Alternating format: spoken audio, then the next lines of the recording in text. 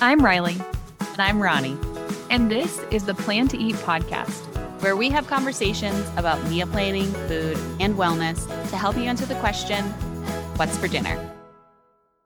Hello, everyone. Welcome to another episode of the Plan to Eat podcast. Today, we got to interview Joy Manning. She is a food journalist and editor based in South Philly, and we got to talk to her about spring seasonal foods. This podcast covers so much juicy information about what's in season for spring, all the beautiful vegetables that are in season, how to cook them, and some great recipes to try. We loved talking to Joy, and we know you guys will love this episode too. Welcome, Joy, to the Plan to Eat podcast. We gotta want to get started today just to get to know you a little bit. Well, that sounds very nice. Thank you, Ronnie. Thank you, Riley. It's great to be here with you both today. Yeah, what do you want to know? Oh, I was just going to ask you just to tell us about yourself and your food journey. Sure. I am a writer who focuses on food and health, and I have been a very long time. I started my writing career in 2005 when I covered mostly restaurants at that time. Along the way, I got to be also, I was always very interested in health, but I sort of professionally merged them when I made a move to Prevention Magazine as their nutrition editor, where I got to work on my two favorite topics. And then after that, I became a full-time freelancer where I have been combining both ever since. I am an author. My most recent book is called Is Our Food Killing Us?, which is every bit as upbeat as it sounds. Spoiler, the answer is yes. And I do recipe development as well. I work on cookbooks, sometimes mine, sometimes other people's. I last year did a big chunk of recipes for Joe Yonin's forthcoming cookbook, which is going to be titled Mastering the Art of Plant-Based Cooking. And I do journalism. I am the editor of Edible Philly, and my work has appeared in places like the Washington Post and the Philly Inquirer. So yeah, that's sort of like where I am today, trying to bring all of my interests together at the intersection of food and health. I love the way that communicates so fully what you do. I love that. Got a lot of irons in the fire. Usually, yeah. I'm trying to consolidate my irons. That's one of my 2022 resolutions. I love that. That's it's fun to do what you love, but sometimes you do have to consolidate. Yeah. Yep. So how did you become a food critic? Well, as I mentioned, I started writing about food and restaurants in 2005. I actually had started at that. It was a city regional magazine. I had started the year before as a copy editor, making sure that every word in the magazine adheres to the style guidelines and catching every little typo, which is, I thought it was a great job, and it is a great job. But as I was involved in the life of the magazine, I just found myself gravitating more toward the restaurant and food content. Restaurants are really fun. My husband and I had always really loved going to restaurants. Who doesn't? And this was at a time when in media, budgets were becoming trimmer and trimmer, and they were eliminating the position of food editor at the magazine where I worked. So I had said at the time, I raised my hand, I said, let's just add food editor onto the job I already have. So I can do this more interesting stuff. I think I can do it. I like to work hard. I love to work long hours. I was a crazy young person, and that's what happened. And then I did that job for several years. I really loved it. I met a lot of chefs. I wasn't exactly doing restaurant criticism in that role. It was more like dining scene reporting. But then my next move was to Philadelphia Magazine as their restaurant critic, which is a job everybody thinks they would love, but is hard, less pleasant than it sounds. Let's put it that way. I did it for perhaps 3 years, and I realized a couple of things. One of them was I wanted to be more of a cheerleader for restaurants than a critic. I really wanted to build up these small businesses that were so passionate about the same thing that I was passionate about, rather than sort of tear them down. And I was really interested in the cooking part of it. I would find myself talking to chefs, just asking them because I always interviewed the chef for the review, and I would find myself spending a lot of time just getting the nitty gritty details of how they made the X, Y, or Z things, not so that I could write about it in the review, but so that I could make it. And then I went from there to Tasting Table, which was an online culinary publication where I could do the exact kind of work. I was the founding editor of there at the time. There was an edition of the email publication called Chef's Recipes Edition, and I worked every week with a different chef to create a recipe for the home cook, and that was very fun. But at that point, I was, I guess, in my middle 30s, and I was starting to think about my health. And I had always been interested in health. And when I got the opportunity to make the leap to Prevention Magazine as nutrition editor to cover the health aspects of food, I jumped at that chance. And that was basically my last full-time role. I went from there to becoming a freelancer where I was able to do everything I had ever done before at the same time. So today I write recipes for books and magazines and websites. I write health articles for health insurance companies and, consumer publications alike. I write restaurant content for Open Table, which is the reservation platform that you probably know and love, and many other random things. Oh, that's amazing. That's the whole story. That's really I love cool. that you said, yeah, I love that about you didn't want to criticize, you wanted to be cheerleader for these company or these restaurants. I love that. That's the type of thing you don't quite get until you start doing it. Mm-hmm. It didn't feel good to be picking apart a restaurant for, there was a shell in the crab dish, which is a type of human mistake that anybody could make, or there was some issue, some small issue with like their table linens, that was my job at the time, but it didn't feel great. So with all of these things that you've done in the food world, what do you feel like has been your most favorite?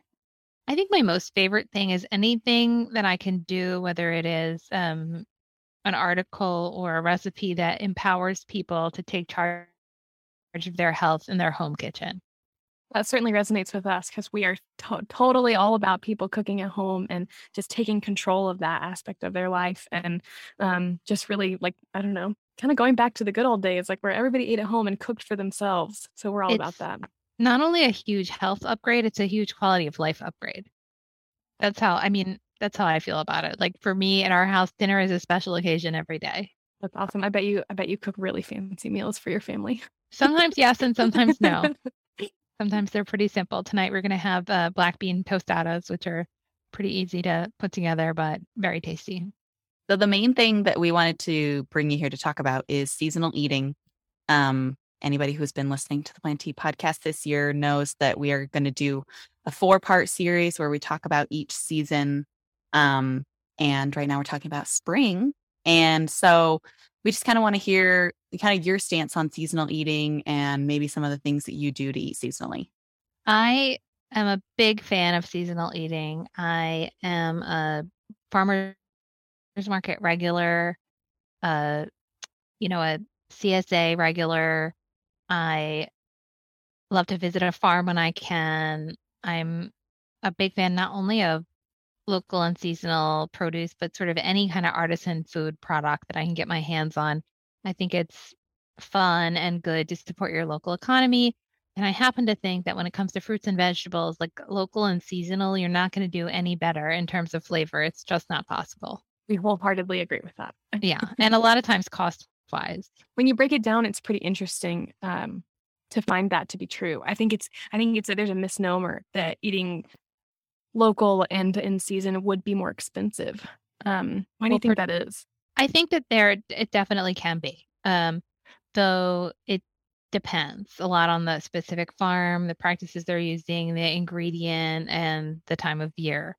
But certainly where I live in Philadelphia, in the summertime, you can get a majorly good price on, say, tomatoes or blueberries at the height of their season, strawberries. And I think the misconception comes from artificially low prices sometimes that we have at the supermarket because of commodity products and subsidies. But I do think if you shop smart, like there are ways to shop the farmer's market to really get great deals. If you ask a farmer for bulk buys, for example, like a whole flat of some kind of produce that you want to can, say, or store in your freezer. That can be a huge source of savings. Or they call them seconds, which are slightly imperfect versions of whatever it is. They can also be a huge value. A lot of that, you can learn the ins and outs of that by getting to know your farmers and asking them questions. So I would say that's the biggest way to save money. And I think most people don't necessarily know about that. So that might be one reason why it seems like it can cost a lot more. Yeah, and I think when you go to the regular supermarket, you just miss that. You just don't get the opportunity to interact with the people that are producing the food and the learning that comes with that. Oh, I did want to mention all of this supply chain stuff that's happening right now, and prices at the supermarket are going up so much. Prices at the farmers market are not really going up. So they've become more competitive recently. Oh, that's awesome. So I would encourage people to take a second look if it's been a while since they checked out prices at their local farmers market. Mm-hmm. We live in Colorado, and I think that we do have a winter farmers market, but it's just not as popular as the summer one. So even just remembering that you can do a year round was another little tip, because then the people could go now. Oh yeah, I've been hitting up my winter farmers market. It's every other week. It's actually not going to happen this weekend because it's going to snow, but every other weekend I have been there. And there's a farmer who grows greens, like beautiful spinach, in their greenhouse. There's I got little baby kohlrabi there recently with the leaves all still attached, and it was so delicious.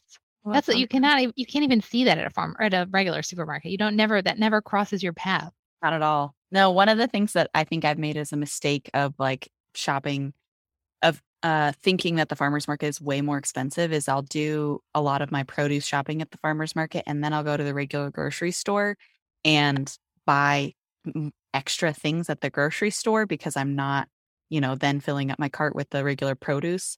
And so then, that week I maybe spent way more on groceries than I normally would have. And it was just kind of the like mindlessness of filling up my cart with extra things since it wasn't filled up with the produce that I had already purchased. I almost never go to what you would call a regular supermarket. I go to a farmer's market. We have a company here in Philadelphia called Philly Food Works, and they are kind of a hub that connects farmers with consumers. So it's not just one farm that you're subscribed to, it's a network of farms. And every week their store goes live on Friday morning.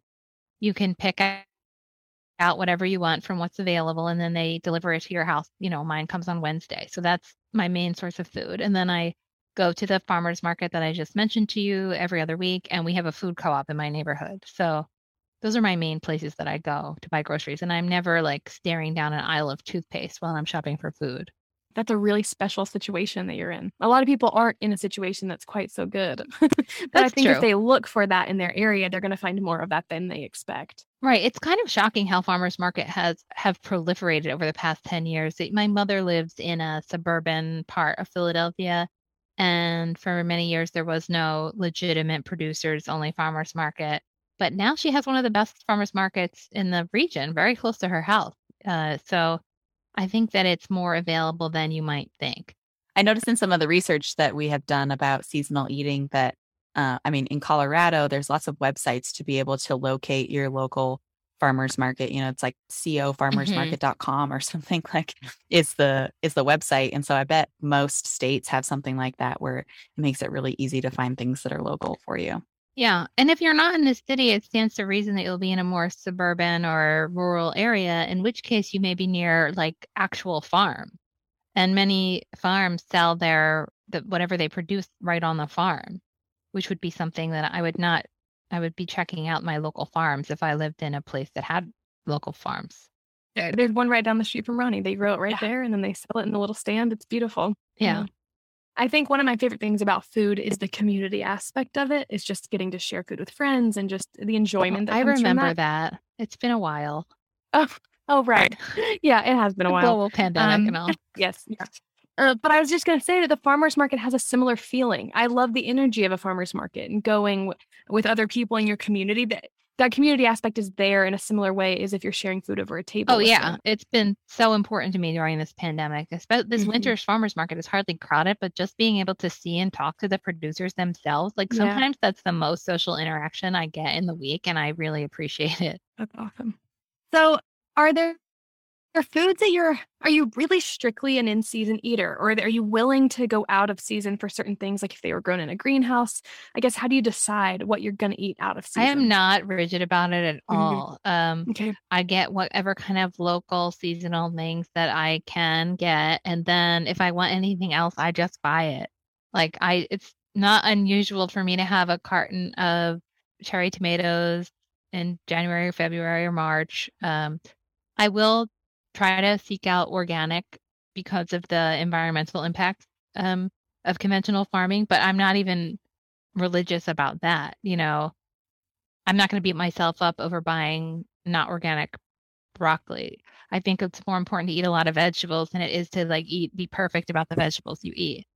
Well, I think there's some freedom in that for sure for our listeners that's much more how I eat. That's much more how we cook at our house. And so, I think it's encouraging for people to know that it's okay to do that and we're not trying to pigeonhole people into only eating the foods that are in season. No, I mean, But some people do that. And if that is something that gives you satisfaction, and my hat is off to you, but for me, the top priority is eating a lot of vegetables. And I would never discourage someone from buying vegetables because maybe they have a Walmart as their main store and maybe there's not a great selection of organic produce. Like eat the non-organic produce, and eat a lot of it. That's my take. I think that's great advice. One thing that we, have talked about, particularly with eating vegetables in the winter and stuff, is it's still okay to seek out the frozen vegetables. Like a lot of them, are flash frozen. Frozen vegetables are excellent. Yeah, they're still retaining a lot of their nutrients and everything. It doesn't have to be just nothing, something or nothing. One thing I learned as a restaurant critic is all of those wonderful Brussels sprouts dishes you get at a restaurant, even fancy restaurants, they're almost always made with frozen Brussels sprouts. Oh, Frozen Brussels sprouts can be fried, roasted, and frozen broccoli, I think, is always excellent. It's smart to always have frozen spinach, which can be so convenient. I love frozen kale, or when I can get it. Yeah, I'm all for the frozen vegetables. It's really helpful, particularly when you can't get stuff from a farmer's market if it's in the dead of winter or you live somewhere where that's just not available. Do you find, or I guess, what tips do you have for people who are trying to transition to a diet that's more vegetable heavy? I would say try different things. There's many vegetables out there, and most people only eat 3 or 4 types of plants.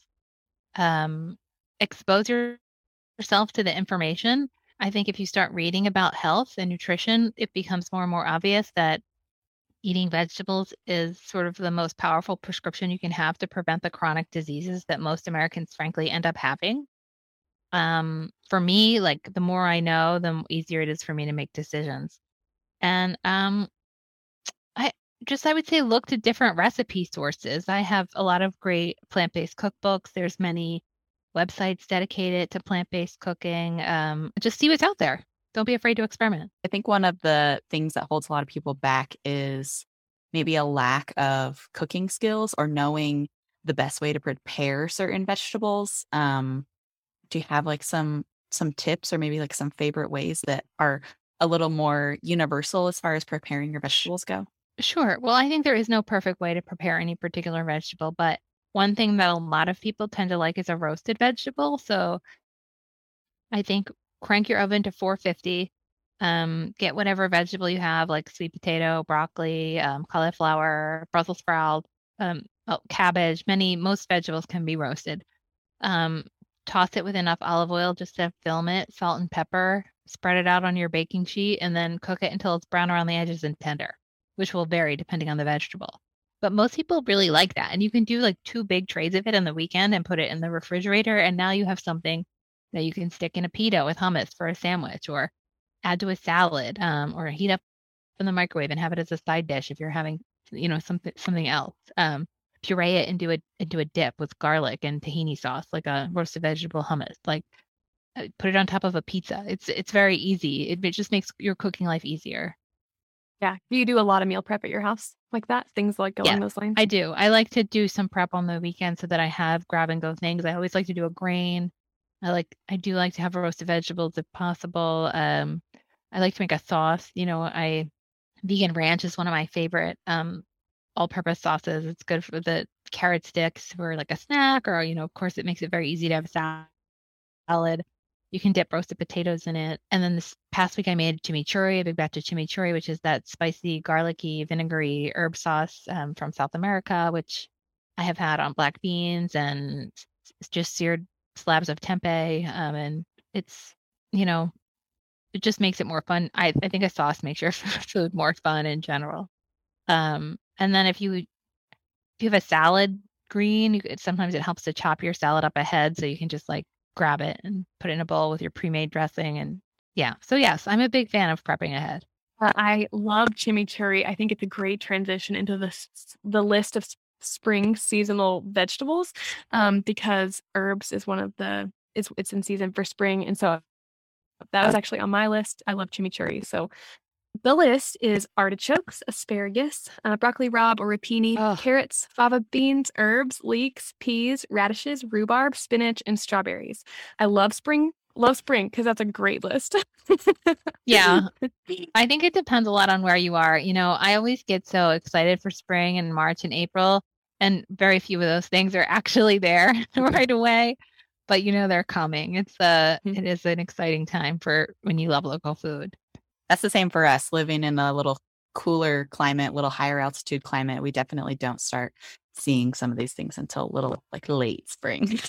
I think asparagus is one of the first things that comes up that gets me super excited in the springtime. And my favorite thing to do, or one of my favorite things to do with spring asparagus, is to make it into a pesto. I'm not sure when this episode is publishing, but I just wrote a recipe for asparagus pesto for the website Epicurious. And if the timing works out, if the link is available, I'll send it to you so you can share it. But it's really easy. You just basically put your asparagus in the blender with some basil and nuts and olive oil and salt and lemon juice, and then you have a delicious sauce for pasta. Or we also, after I had leftovers from testing, I also used it on a pizza instead of a red sauce. So that was a great one. Sounds really awesome. Asparagus is a great one to roast too, as I described a little earlier.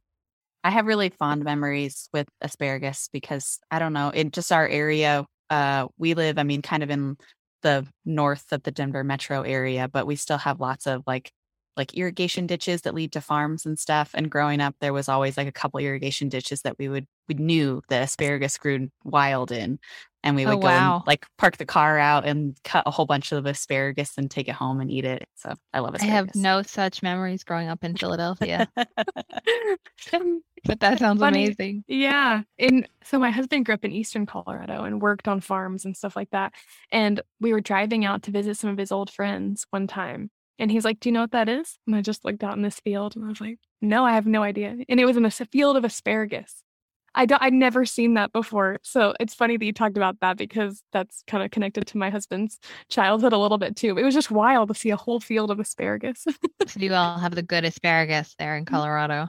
Yes, so. Nothing wrong with our southeastern Pennsylvania asparagus, although I did just eat some very out of season asparagus from Peru or something as I was working on that recipe, because that's what are you going to do? Yeah, that fresh, any of these that are just fresh, they just taste so good. Particularly strawberries, like straight off the vine when they're just beautiful and red. And the owner of Plant to Eat actually has a backyard full of strawberries.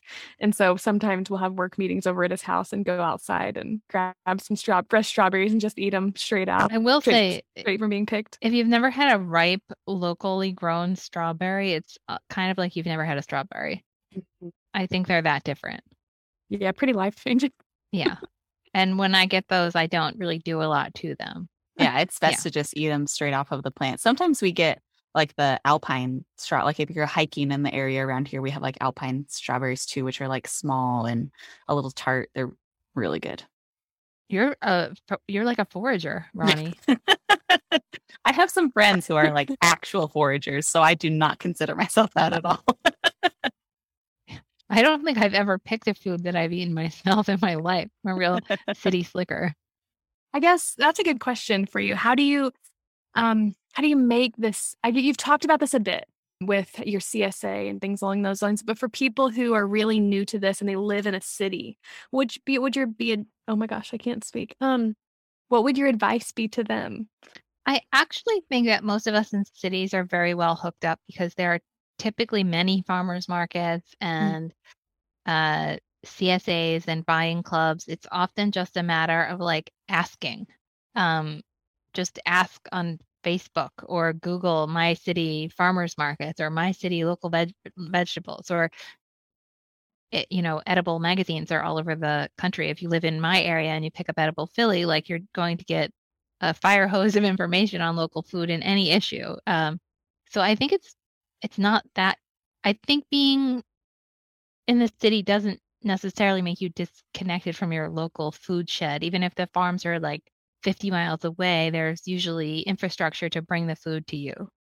Yeah, as somebody who's never lived in a city, I think my envisionment of it is probably naive, but also I just envision all these people with window boxes and trying to grow their own little mini gardens on their roofs and things like There's that. some of that. Some people are actually really great at it. We grew a few edible things. And when I say we, I mean my husband. I would never, I have kind of a black thumb, but he grew arugula and spinach that like really lasted into the cold weather. And that was fun.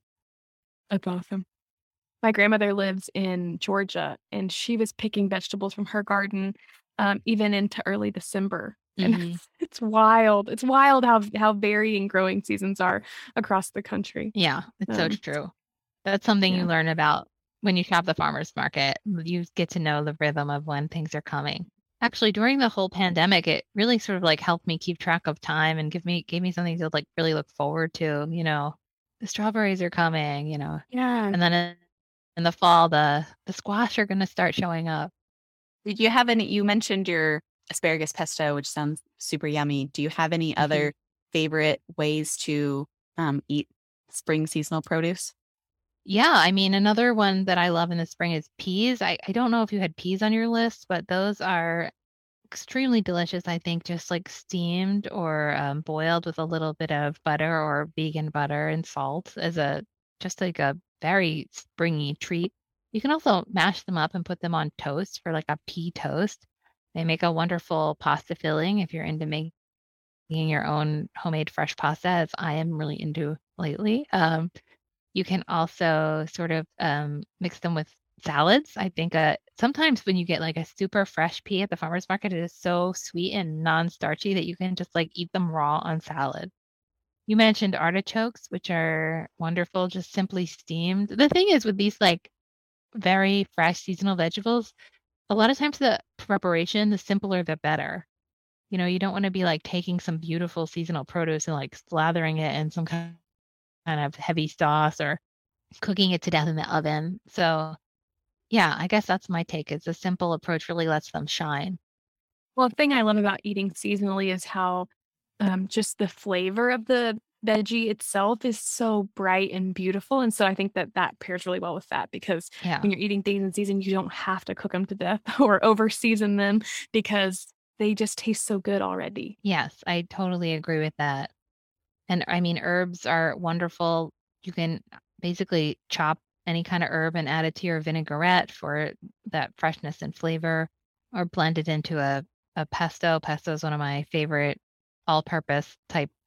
You can make pesto with kind of anything you pick up at the farmer's market, in my opinion. But herbs are obviously a great choice for that. And and strawberries, as I said, I would never cook a strawberry, I don't think. A beautiful seasonal strawberry. Maybe put them in some ice cream. That's about as far as I would go with that. And your cereal, I like them on pancakes or waffles. Maybe people don't necessarily know what to do with a broccoli rabe wrap or rapini. Broccoli rabe. Yeah, I wanted to talk about that. That's one of my favorites. It's a very Italian American. It's an Italian American staple, and I really love it. And I think this is something I learned from a chef in one of my many conversations with chefs that had nothing to do with my restaurant reviews, is you always want to blanch it first in a little bit of, or a lot of boiling water. You want to salt your water and then blanch it just maybe 2 minutes or so, and then drain it, and then to me, the only way to cook it is to saute it briefly in olive oil with tons of garlic and maybe some red pepper flakes. And it is really just the best. I would be hard pressed to name a vegetable I like more. It's great on its own, wonderful on toast, which is you're seeing is a theme with me, or with pasta, also a theme. Yeah, that sounds awesome. I'm gonna have to try that myself. I think I've only cooked it 1 or 2 times, and I certainly didn't blanch it. So I'll have to start there this next time I do it. Blanching takes away any bitterness from it. It can really make a big difference. A lot of people think they don't like broccoli rabe because it is a little bitter, but blanching just sort of removes that and makes it a much more lovable vegetable. You can also make pesto out of it. Another theme with you. It does make a great pesto. Awesome. The title of this podcast will be Put Your Vegetables on Toast or Make Pesto. Yes. And then put it on pasta. Yeah. Vegetables and carbs are my life. And beans. So what about fava beans? What do you have for that? I have to be perfectly honest with you. I am never buying a fava bean at the farmer's market because of how labor intensive they are to prep. You have to peel them. They're in a pod, so you have to take them out of the pod. But then every bean has a skin on it that you have to peel off, and it's not easy. So I love to cook, but I don't want to be in my kitchen for hours, like painstakingly peeling the skins off fava beans. So you can find them frozen. What I would suggest if you live in a place that has restaurants that focus on local food is to make sure you get out in the springtime and enjoy their fava-based dishes, because they're making them well because they worked really hard on it. Yeah. Yeah. Prep cooks do not love fava bean season, I'm sure. But I can't lie to you. And I have done it for work at times, but I'm not doing it on purpose for myself. And if you want to fall in love with cooking, I wouldn't necessarily recommend it. Unless that idea appeals to you. Some people can make it meditative for them, but not me. Good. Everybody know fava beans are maybe we get that from local restaurants. You do sometimes see at a farmer's market, a enterprising farmer will go through all the prep for you and sell it to you in a Ziploc bag for an astronomical price, but worth it. Good to know. Noted. It is good that is good to know, because if somebody sees, fava beans on the list, they're like, I've never had this, I'm going to go buy some. And then they buy them and they're like, well, that was a waste of money because I am not going to spend an hour getting these ready to cook. So it's probably good information to know that these are labor intensive. And if you don't want to be a labor intensive cook, not your sauce. I just want to be honest about it. Also, I hate taking the leaves off thyme. When you get, that's not something else. I will do it. It's not like fava beans. I will do it, but I don't love it. And back when I ate animal products, I did not want to be peeling shrimp. That's exactly where my mind went, because I'm actually recording this from my in-laws' house. And last night we had a big, just not big family, but a few family members over for dinner. And we bought shrimp with the tail on. And so, but we were cooking them to go in something. And so I personally pulled the tail off of about, I don't know, maybe 75 shrimp. It took quite a while. Who was this? Did they have the shell on, or did you get them without the shell on? They were without the shell, but they had the tail. So I did have half the work done for me, but still it took quite a while just to get the tail off. Yep. Without, wosing half your shrimp, by just ripping it off. So. Yeah, that's not a fun kitchen prep job either. Yeah. But like when I'm telling you blanching your broccoli rabe is no big deal, it's really not that big of a deal. And if you are going to serve it with pasta, you boil that water, you put your broccoli rabe in there for a minute or two. You take your spider, your spotted spoon, you remove it out. Now your water's boiling for your pasta, Oh, it's yeah, not that's hard. Great. Yeah, so fava beans, steer away from broccoli rabe, go for it. Unless you feel like it. If you want to do it, do it. But I'm just telling you, I don't do it. No, our listeners are a lot of moms and dads who cook for their families, and so saving them time is a high priority for us. So if we can give them that great bit of advice, then we're happy about it. Ronnie, what are your favorite spring seasonal recipes? Asparagus. Well, talking about asparagus again, I have this recipe in my account that's for grilled asparagus that you put on, like you make a sandwich and you make this smoky French dressing that you put on the sandwich with the grilled asparagus. And that is really yummy, really good to like lunch kind of a sandwich. And I have a recipe that Joy, you don't know this, but all of our listeners have heard me talk about this recipe multiple times because it's my all-time favorite recipe. And it's chicken meatballs, and then you roast carrots and you make a lemon yogurt sauce. And so, carrots and lemons are still a little bit in season in the spring. So it's an amazing recipe. And every time somebody's looking for a new recipe, it's the first recipe that I send them because it's so yummy. It's good to have your favorites. Yeah, we've talked about that recipe a lot of times. I've made it several times myself. It's very good. So the first thing I thought of when I looked at this list was a good risotto with artichokes and peas and spinach in it. Yeah. Really yummy. That was my first thing. Pea risotto is a thing of beauty for sure. It is. My niece made me some in the Instant Pot a couple of weeks ago, and that was really yummy and so fast. I always make my risotto in the Instant Pot now. I haven't made it the traditional way in years. I'm still doing it the traditional way, but after I saw her make it in the Instant Pot and I realized how hands-off it was, because if you've never made risotto, it's a lot of stirring, a lot of babysitting, a lot of, getting your moisture levels right and things like that. So the Instant Pot was so hands-off, it really made me want to do it that way. I actually think the Instant Pot makes the risotto better because the reason you're doing all that stirring is you're agitating the grains of rice to release the starch. Well, in the pressure cooker, they're under so much pressure that all the starches release, and you get a very beautifully creamy risotto. And I don't know how, when you saw it made recently, they did it, but the recipe I follow takes you set the pressure cooker for 7 minutes. Maybe it takes 5 minutes to come to pressure. Maybe it takes 5 minutes for you to prep the few things that you need to prep. So the whole thing is done in 20 minutes. That, my friends, is significantly faster than when you make it on the stovetop. Yes. And it does feel fancy. When you're done, it's still fancy risotto. Mm-hmm. I would say, though, if you're going to do a risotto with spinach and peas, I would, particularly if I was doing it in an Instant Pot, I would do the risotto first and then put the spinach and the peas in at the end just to warm through and melt and wilt down so you weren't like annihilating these delicate spring vegetables in the pressure cooker. That's great advice.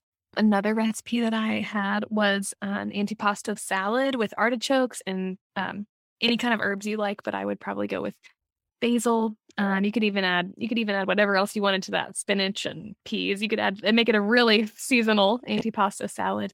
And then a strawberry cream cheese pie with fresh strawberries, not cooked. We had this strawberry cream cheese pie at a restaurant in Hawaii several years ago. And it's been my mission to recreate it. And I think I finally found a recipe that just does it justice. I have a question. Is a cream cheese pie a cheesecake? No. Wow, that's a good question. What's the difference? Well, it's not you don't bake it. So it's not like a baked cheesecake. I suppose you can do a no-bake cheesecake also. Just wondering. When you were saying cream cheese pie, I was like, I've never heard of that. There's not a lot of food in the world I haven't heard of. What is a cream cheese pie? And then I thought, I think it's a cheesecake. Since you're a professional, let me run it past you and you can tell me what makes it different. It's like a graham cracker crust, and then it's like a cream cheese. And what's in the filling? It's no bake though. You said, right? I would call it a no bake cheesecake. Right. So let's see. So it's cream cheese and powdered sugar and vanilla and a little bit of heavy whipping cream to just soften it a lot and really get it like really smooth and creamy. You pour that into the pie crust and then you top it with strawberries and then you refrigerate it. So it's basically that's what I would think of it as. Isn't it? But you know what? Naming recipes is part of the fun. So if the person who created that recipe felt the pie vibe, then that's their prerogative. I was just trying to place it in my brain. Yeah, maybe this person just really likes pie. Like pie is their number one and cake is secondary. So like we're going to call everything pie if we can. But it's delicious, which is the most important thing. It's very delicious. You're a professional foodie. And so I got a little nervous when you asked me that question because I felt like I was on the spot and I didn't know the answer. We were just thinking it all through together. I was like, what kind of professional am I that I've never heard of cream cheese pie? I might find out it's a whole category of desserts that I just don't know anything about. Maybe you can get back to us if you learn something about that. But maybe next time you're at a restaurant and your interest is piqued, it'll be on a menu and you can order it. I don't think I have any additional questions now. So, Joy, do you want to then just give us a little rundown of where people can find you if they want to connect with your writing or your articles or anything like that? First, I just want to say thanks again for having me. It was so fun to talk spring produce. I'm really, really excited that it's coming eventually. I mean, of course, it's not a secret. We're recording in advance. So hopefully by the time this airs, we'll all be up to our eyeballs in asparagus at least. Yes. And if you want to follow along on my home cooking adventure, please follow me on Instagram at Joy Manning. That's really the best place to keep up with what I do. I sort of post all of my stuff there. I also do have, I was telling Ronnie and Riley before we started recording that my own podcast is on hiatus, but you can still listen to it for lots of great home cooking advice. It's called Local Mouthful, and you can find it anywhere podcasts are given away for free. There's, I think, more than 300 episodes. Oh, that's awesome, and a great resource for our listeners. Thank you You're for so sharing welcome. that. What about your work with Epicurious? Oh, right. Yes, I actually just wrapped up a trio of plant-based recipes for the spring season, one of them being the asparagus pesto that we discussed. And I hope that if it publishes in time, we can share the link in the show notes. I will keep you posted. And of course, if not, just follow me on Instagram. I'll be shouting it out there as well. Awesome. That sounds fantastic. Perfect. Well, thank you so much for joining us today, Joy. We have loved it, and you have been a joy. It's been my pleasure. Thank you for listening to this episode. If you want to connect with all of the recipes that we have mentioned in this episode, previous episodes, and any episodes in the future, we now have a Plan to Eat account, and you can get access to all of the recipes that we've ever talked about on the podcast. Simply go to plantea.com/PTE pod, and you can automatically connect with that account and get all of our favorite recipes. Thanks again, and we'll see you in the next episode.